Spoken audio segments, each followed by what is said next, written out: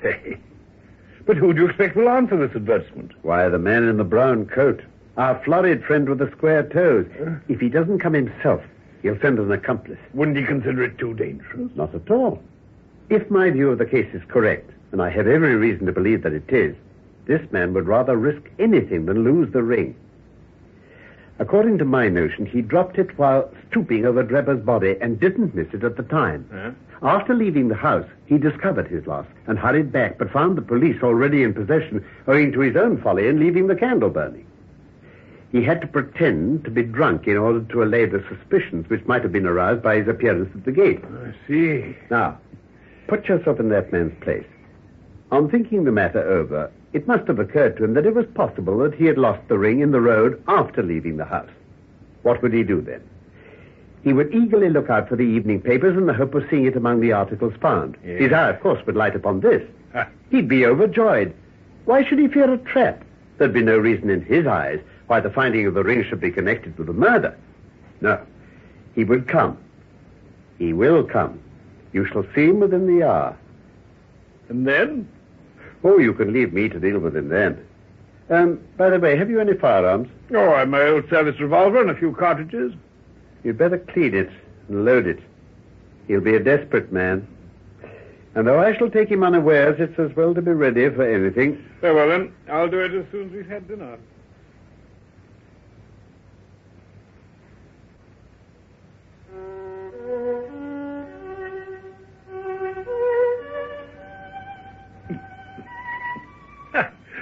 Well, the old pistol seems none the worse for lying idle. The plot thickens, Watson. I've just had an answer to the telegram I sent to America after we left Lauriston Gardens. My view of the case is the correct one. And that is? Oh, my fiddle would be the better for new strings. Put your pistol in your pocket. Very good. When the fellow comes, speak to him in an ordinary way. Leave the rest to me. Don't frighten him by looking at him too hard. He'll probably be here in a few minutes. Now, open the door slightly. Yeah, well. That will do. Now, put the key on the inside. Here comes our man, I think. Quickly with the key. Right, very good. Now, listen.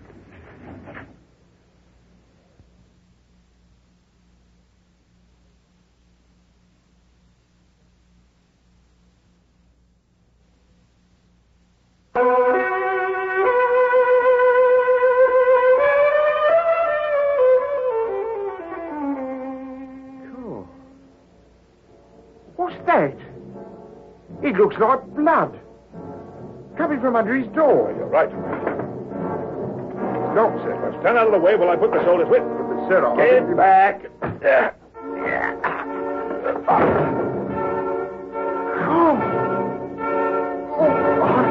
can't stay in here. Let me pass. Let me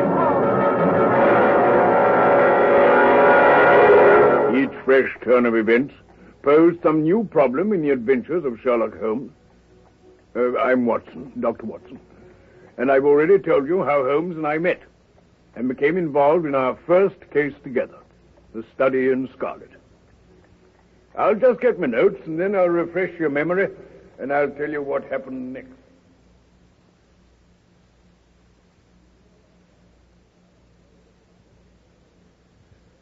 You've traveled enough in your time to know that most travelers' checks are better than money, because if they're lost or stolen, you can easily get them replaced. But you should also know there's one traveler's check that's better than all the others: Barclay's traveler's checks. Better because there's usually a fee or service charge which must be paid when you purchase traveler's checks. But Barclay's traveler's checks cost you nothing extra. No fee, no service charge, no commission.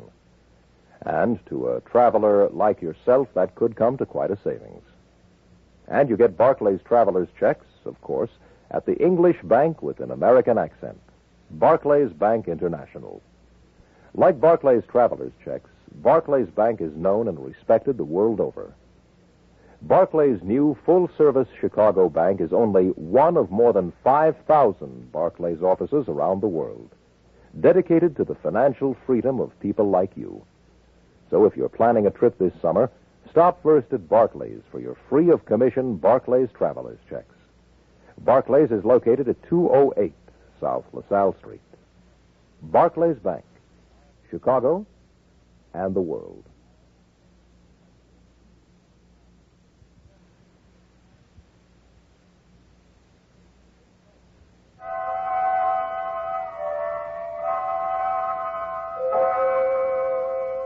A study in Scarlet was how my friend Mr. Sherlock Holmes had described our investigation into the murder of the American Enoch J. Drebber in an empty house near the Brixton Road.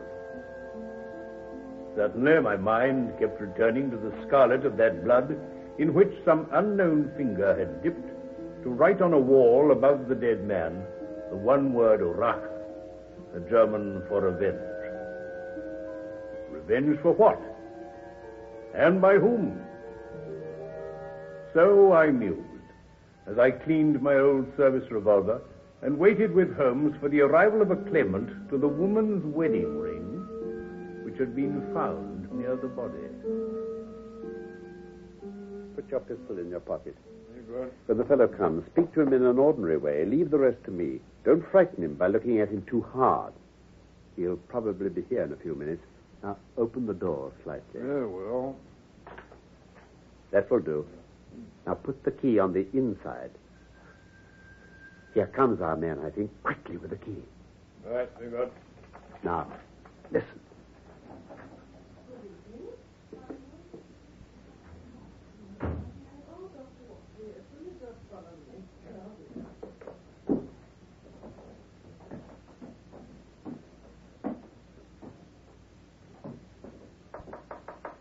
Come in. Yes, my good woman. This has brought me, good gentleman, here in the paper. A gold wedding ring in the Brixton Road. It belongs to my girl, Sally, as was married only this time 12 months, of which her husband is steward aboard a union boat. And what he'd say if he come home and found her without a ring is more than I can think, he being short enough at the best of times, but more especially when he has the drink. If it please you, she went to the circus last night along with... Is that her ring? Ah, the Lord be thanked. Sally will be a glad woman this night. And what may your address be? 13 Duncan Street, Amsterdam. There's a weary way from here. The Brixton Road doesn't lie between any circus and Houndsditch. The gentleman asked me for my address. Sally lives in lodgings at 3 Mayfield Place, Peckham. And your name is... My name is Sawyer. Hers is Dennis. Rich Tom Dennis married her. And a smart, clean lad, too. As long as he's at sea.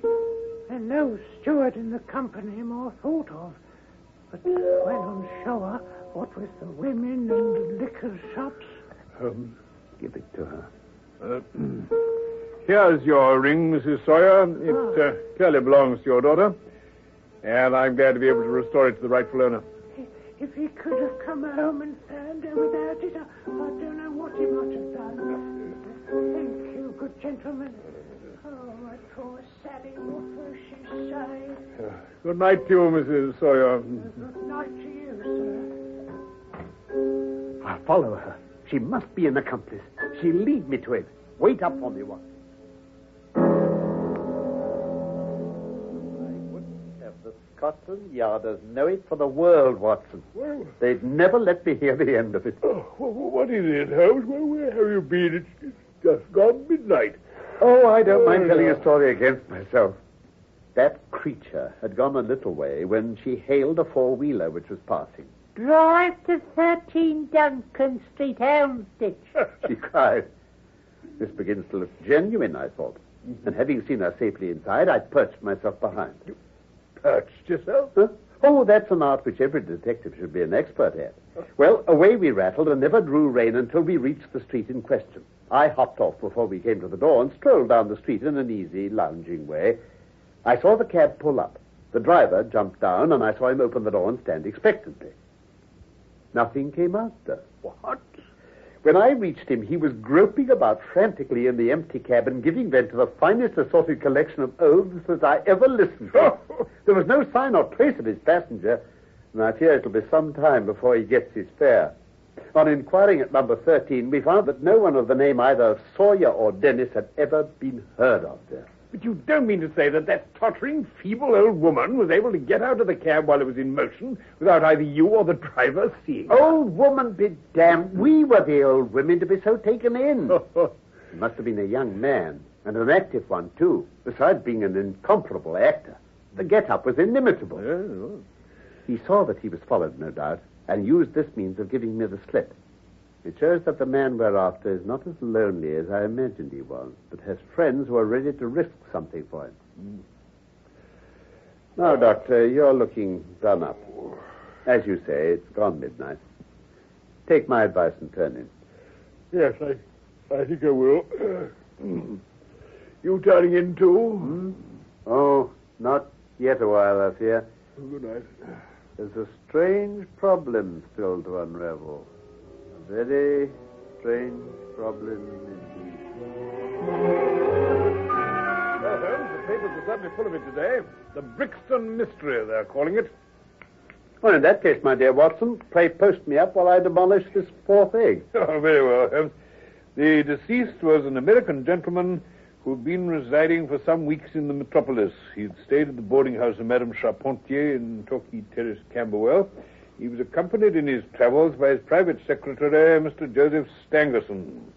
The two bade adieu to their landlady upon Tuesday the 4th inst and departed to Euston Station with the avowed intention of catching the Liverpool Express. They were afterwards seen together upon the platform. Nothing more is known of them until Mr. Drebber's body was, as recorded, discovered in an empty house in the Brixton Road, many miles from Euston. We're glad to learn that Mr. Lestrade and Mr. Gregson of Scotland Yard are both engaged upon the case, and it is confidently anticipated that these well-known officers will speedily throw light upon the matter. I told you that whatever happened to Lestrade and Gregson would be sure to score. That depends on how it turns out. Oh, bless you, it doesn't matter in the least. If the man is caught, it'll be on account of their exertions. If he escapes, it'll be in spite of their exertions. It's heads I win and tails you lose. What on earth is that? Huh? It's the Baker Street Division of the Detective Police Force. The what? Attention! Come along now, get into line quickly. In future, you will send up Wiggins alone to report, and the rest of you must wait in the street. Now, have you found it, Wiggins? No, sir, we ain't. I hardly expected you would. You must keep on until you do, though. Well, here are your wages. Now, off you go, and come back with a better report next time. Yes, sir. Come on, all of you. Double march. There's more work to be got out of one of those little beggars than out of a dozen of the force. Are you employing them on this Brixton case, then? Yes, there's a point which I wish to ascertain. It's merely a matter of time. Mm-hmm. Oh, Inspector Gregson, come in. Mr. Holmes, congratulate me. I mean, the whole thing is clear as day. You mean that you were on the right track? The right track. Why, we have the man under lock and key. And his name is? Arthur Charpentier, sub-lieutenant in Her Majesty's Navy.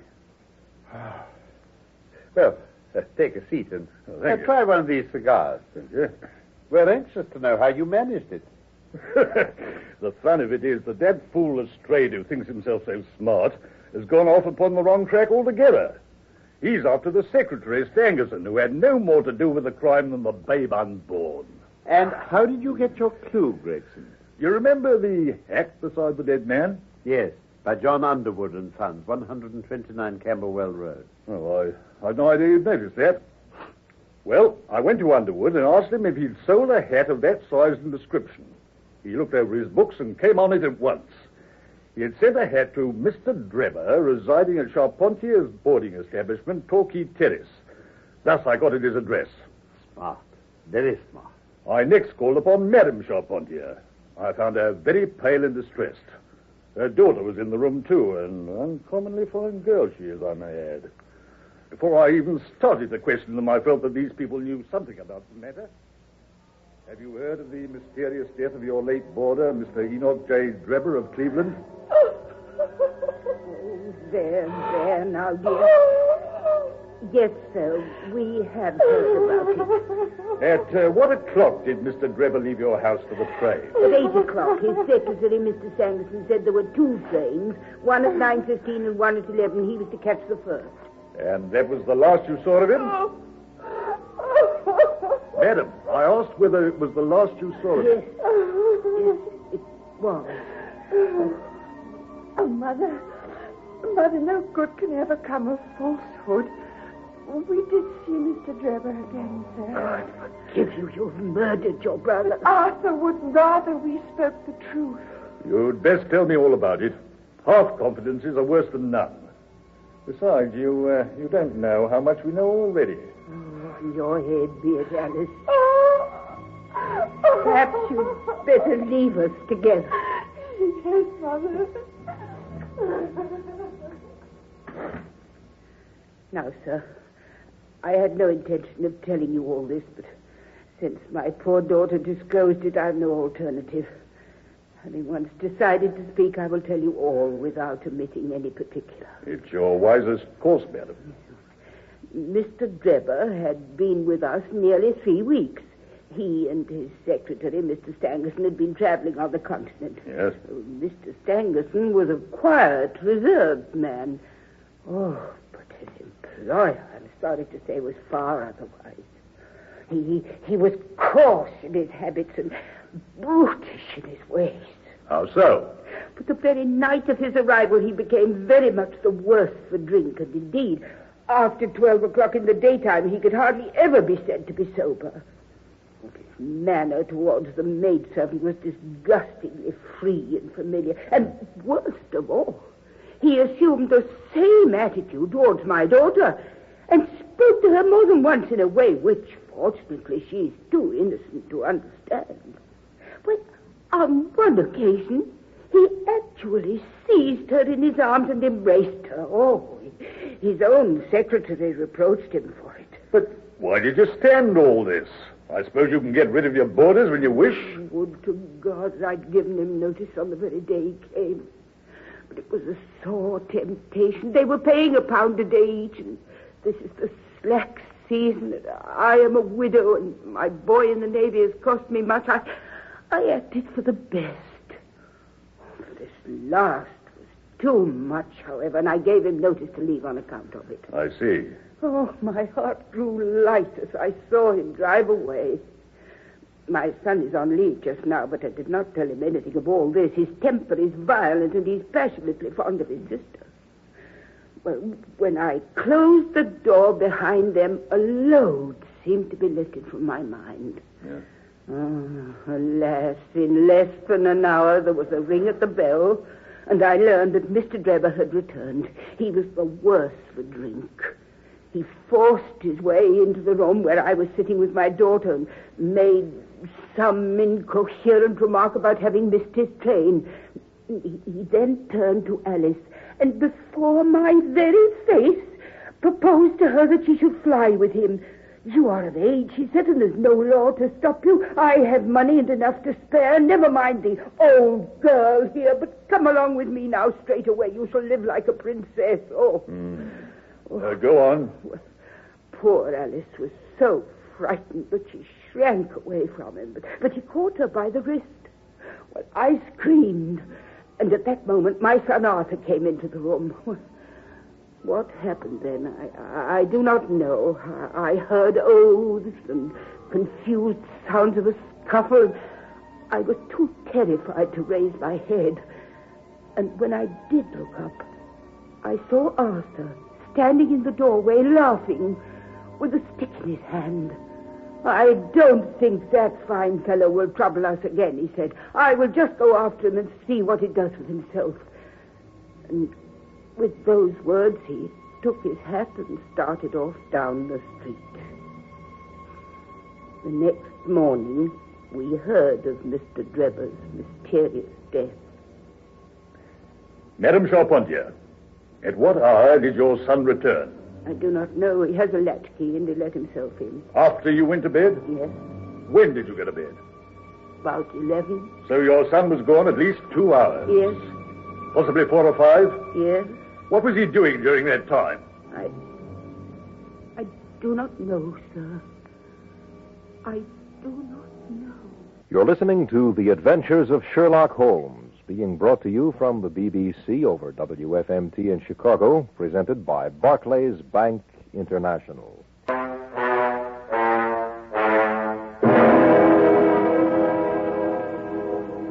Nothing more to be done.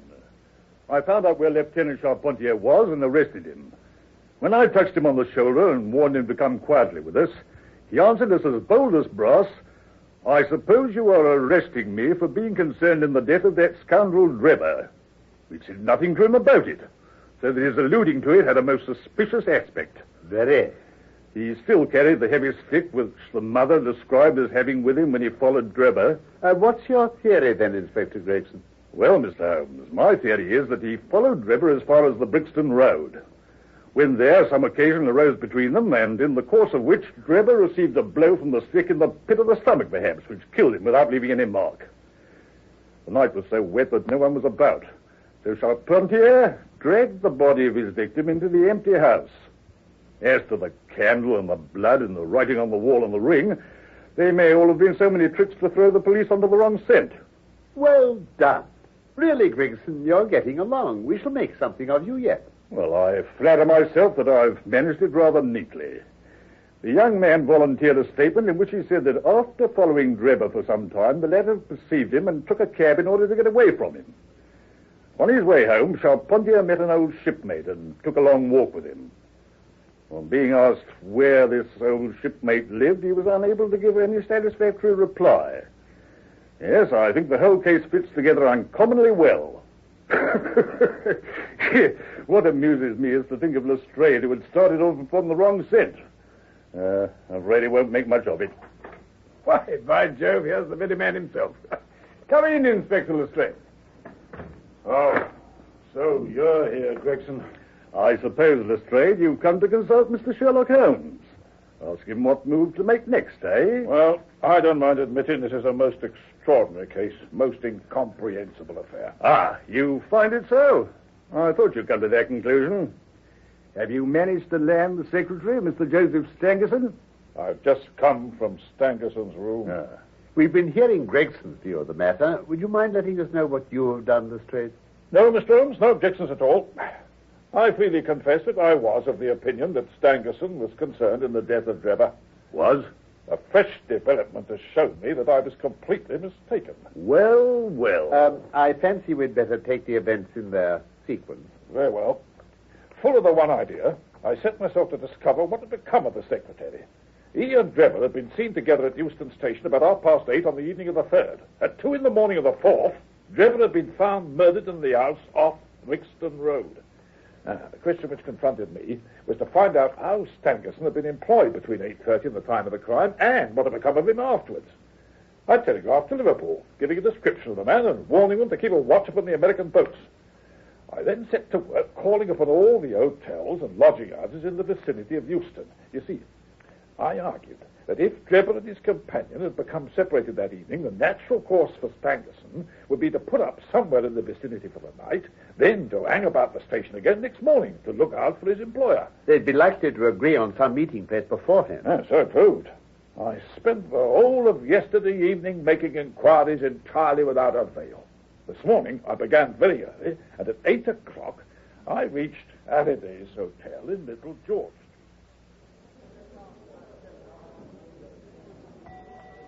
Good morning, sir. Can I help you? Yes, I'd like to know whether a Mr. Stangerson is living here. Oh, certainly, sir.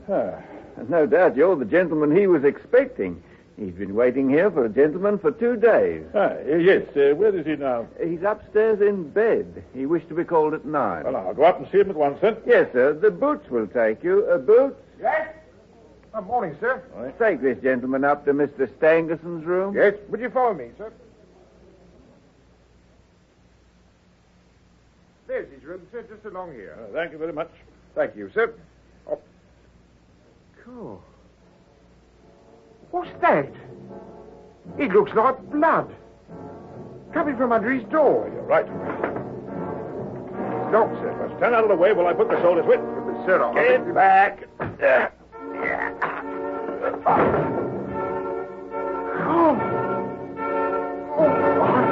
can't stay in here. Let me pass now. Let me pass.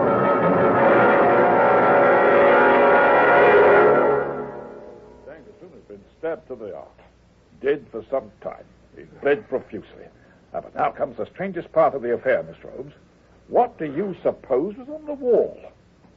The word Rache, written in letters of blood. What, that was it? Great heavens. Get on with the details, Lestrade. Well, the murderer was seen. A milk boy happened to walk down the lane at the back of the hotel. He noticed that a ladder, which usually lay there, was raised against one of the windows of the second floor, which was wide open. He looked back and saw a man descend the ladder. He came down so openly that the lad imagined him to be some carpenter or joiner at work. Took no notice beyond thinking it was early for anyone like that to be at work.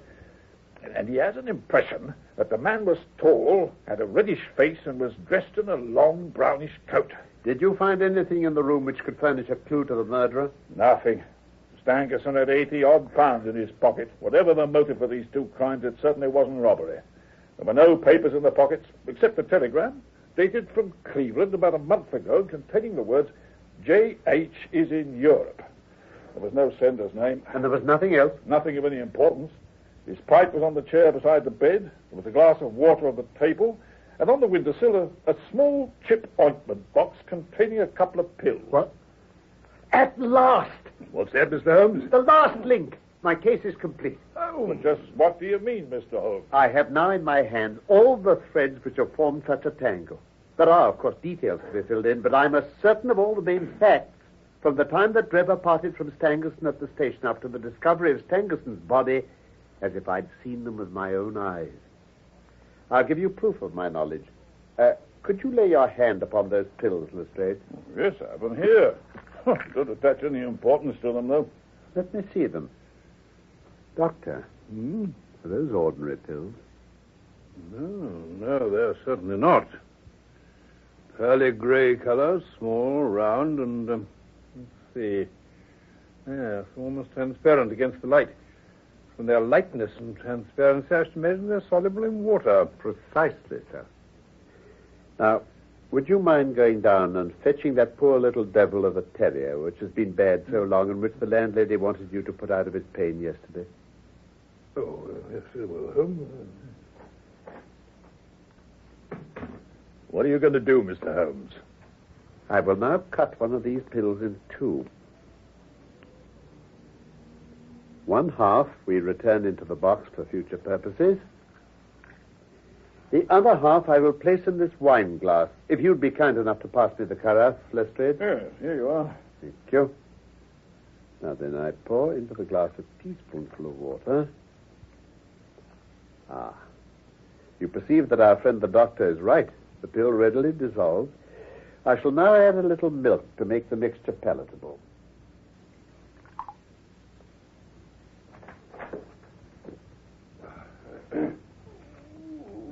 Here he is, poor old chap. Long past his allotted span, I'm afraid. Put him down on a cushion while I transfer this mixture to a saucer. Right. Now, poor old boy, here's a little drink for you.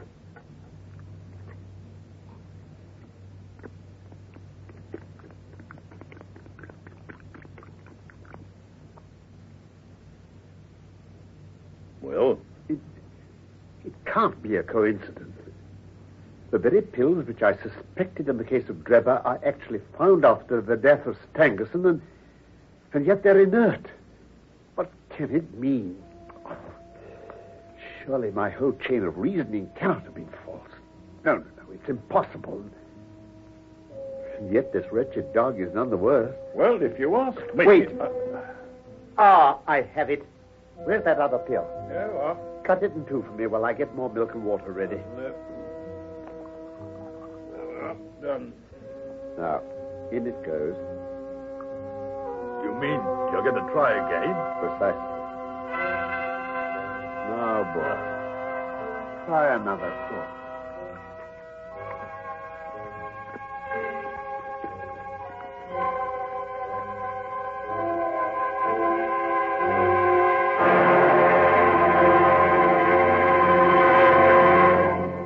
Martinique, Tanzania, Dubrovnik.